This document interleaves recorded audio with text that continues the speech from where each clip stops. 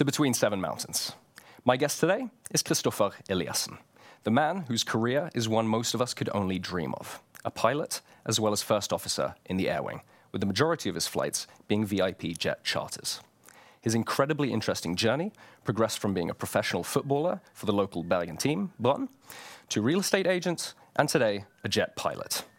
He's been to every corner of the globe, but he's here today to speak to us about his journey and tell us some of the stories from his travels. So, with that, please welcome Kristoffer Eliassen. Hello, everyone. Welcome to Between Seven Mountains. I'm joined today with Kristoffer Eliassen. Thank you so much for coming. Thank you for having me. I think I'll get right into it. Go ahead. You've had a lot of career paths in your life. You started as a professional footballer, real estate, army, and now you're a private jet pilot. How did you get into these variations? It's a good question. I don't really know how I got into the real estate but the football and the flying part I know because the dreams of being a football player and a pilot started off when I was just a little kid. Yeah. So that's the two things I wanted to complete in my life. Yeah. That's one of the dreams, Yeah. From footballer to private jet pilot. That's pretty cool. Yeah. That's pretty cool. So your profession is something that every kid dreams of. Is this something that you've wanted to do from a very early age? Oh, yeah. Yeah? The dream of being a pilot started when I was really young. Mm-hmm. I think I was like 10, 11. Okay. And one of my neighbors back home, his father was working at the airport, so we got to spend our Saturdays at the airport with him. So, okay.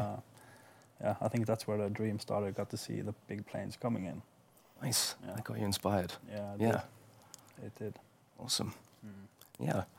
So, are there any high-profile guests that you've maybe had on these travels that you could maybe talk about? Yeah, as passengers. Yeah. We are not really allowed to talk about Okay. who we are flying. That's understandable. Yeah. I think my boss would be really angry if I did. Fair enough. Fair enough. Yeah. Do you ever get to spend any time in these places that you fly to? I mean, you go all over the world and you spend probably more than a day there, right? I mean, do you have any time to? Yes and no. During the Corona crisis that we have at the moment, we don't get to spend too much time. Okay.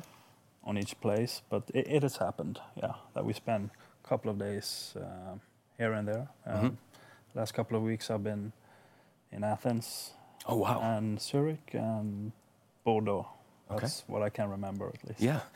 Are there any trips that you've taken that really, really stick out to you? Like when you think back on your trips, you think, yeah, that was a pretty good one. Yeah, I mean, for me personally, going up north in Norway, Tromsø, going to Svalbard is something else. Really? Because of the weather, because of the scenery, and going to Svalbard, it's very far up north. Yeah. Yeah, so that's something special. True Norwegian. You like home. Yeah. I mean, you've been all these exotic places, Spain but it's too. like... I like Spain too, but yeah. That's just Spain. Yeah.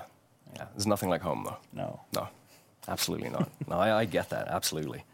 You've lived in a lot of places around the world. Could you tell us a little bit more about that and how it connects to your work? Well, I started off my flight training in Sandefjord. Okay. Did my 2 years there, and after that I moved to Barcelona. Okay. Where I did my flight instructor's rating, where I became a flight instructor. Right. That was fun, living in Barcelona. Yeah. And then I moved on to Greece, working as a flight instructor in Thessaloniki on the mainland. I heard you encountered some challenges while working in Greece. The language barrier was a big thing. I mean, working as a flight instructor, you're actually flying with a student.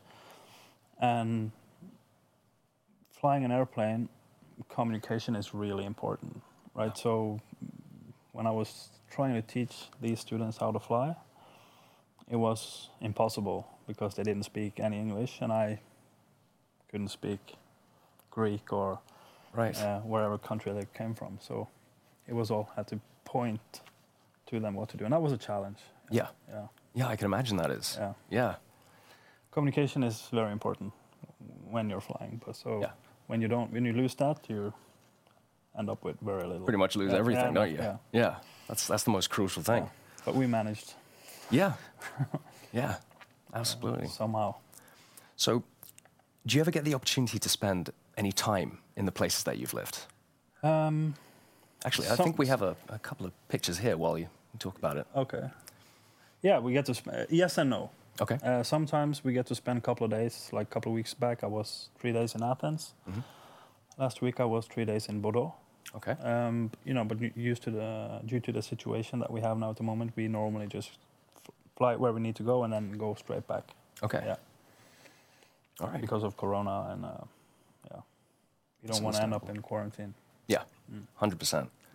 I think coming up here, you're on the wing. I have some pictures. Yeah. That looks fantastic. Look at that. That's just a video of the lunch. So I imagine these planes that you fly, it comes with a pretty good meal. Usually. Yeah, normally, yeah. Yeah? Yeah. And this is just a picture I took from Oslo, I think. Okay. That's me on the wing. Where were you there? I'm not sure. I think it's in Portugal. Okay. Yeah, that's just a passenger who took that picture. Mm-hmm. That's me in the cockpit. Okay. That picture is from somewhere at night, I see. Mm-hmm. This is from Zurich. It could be. With a car that picks up the passengers. Mm-hmm. Yeah. Fantastic. It looks absolutely beautiful. Yeah. It's a dream. Oh, yeah. It Yeah. is. It really is. Yeah. It's incredible. So COVID has affected the airline industry in a number of ways. Yeah. How has it affected you personally and your industry? For me personally, we've seen an increase. Like I said, we've seen an increase in the amount of work that we have and the missions that we have.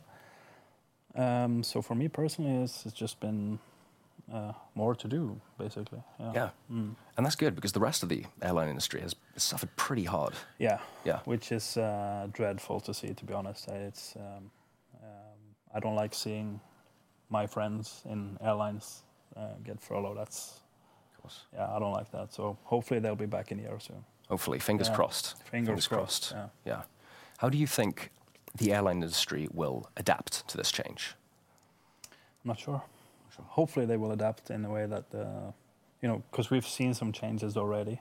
Mm-hmm. They've been letting people go, unfortunately, and they've been furloughing people. So they are downsizing.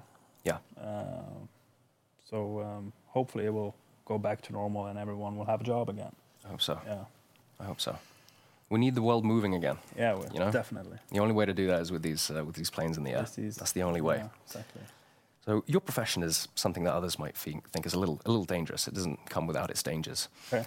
Are there any things that have happened that you could tell us about? Yeah, well, I did. One time in Greece, my engine stopped working. Okay. I was in the vicinity of the airport, so I was able to land. Wow. And I've hit the bird. Okay. Also called the bird strike. Yeah. I was here in Oslo, and the windshield broke. That's about it. Right. Yeah. But when you lost that engine, I mean, that must have been incredible. Landing the plane with, I mean, was there only one other engine working? No, it was only one engine, so My God. I lost the one I had. But we were so close to the runway that it wasn't really a problem. Okay. It would have been a problem if we were far out, but we were close, so it wasn't. Okay. It wasn't a problem. Right. But it happened. It happens. Those things happen, man. Those things happen. Yeah. Well, I hope that you continue having good luck in this, and I hope that the industry survives. And thank you so much for coming to Between Seven Mountains. Thank you for having me. Thank you. And for the people watching at home, thank you so much for joining us. See you next time.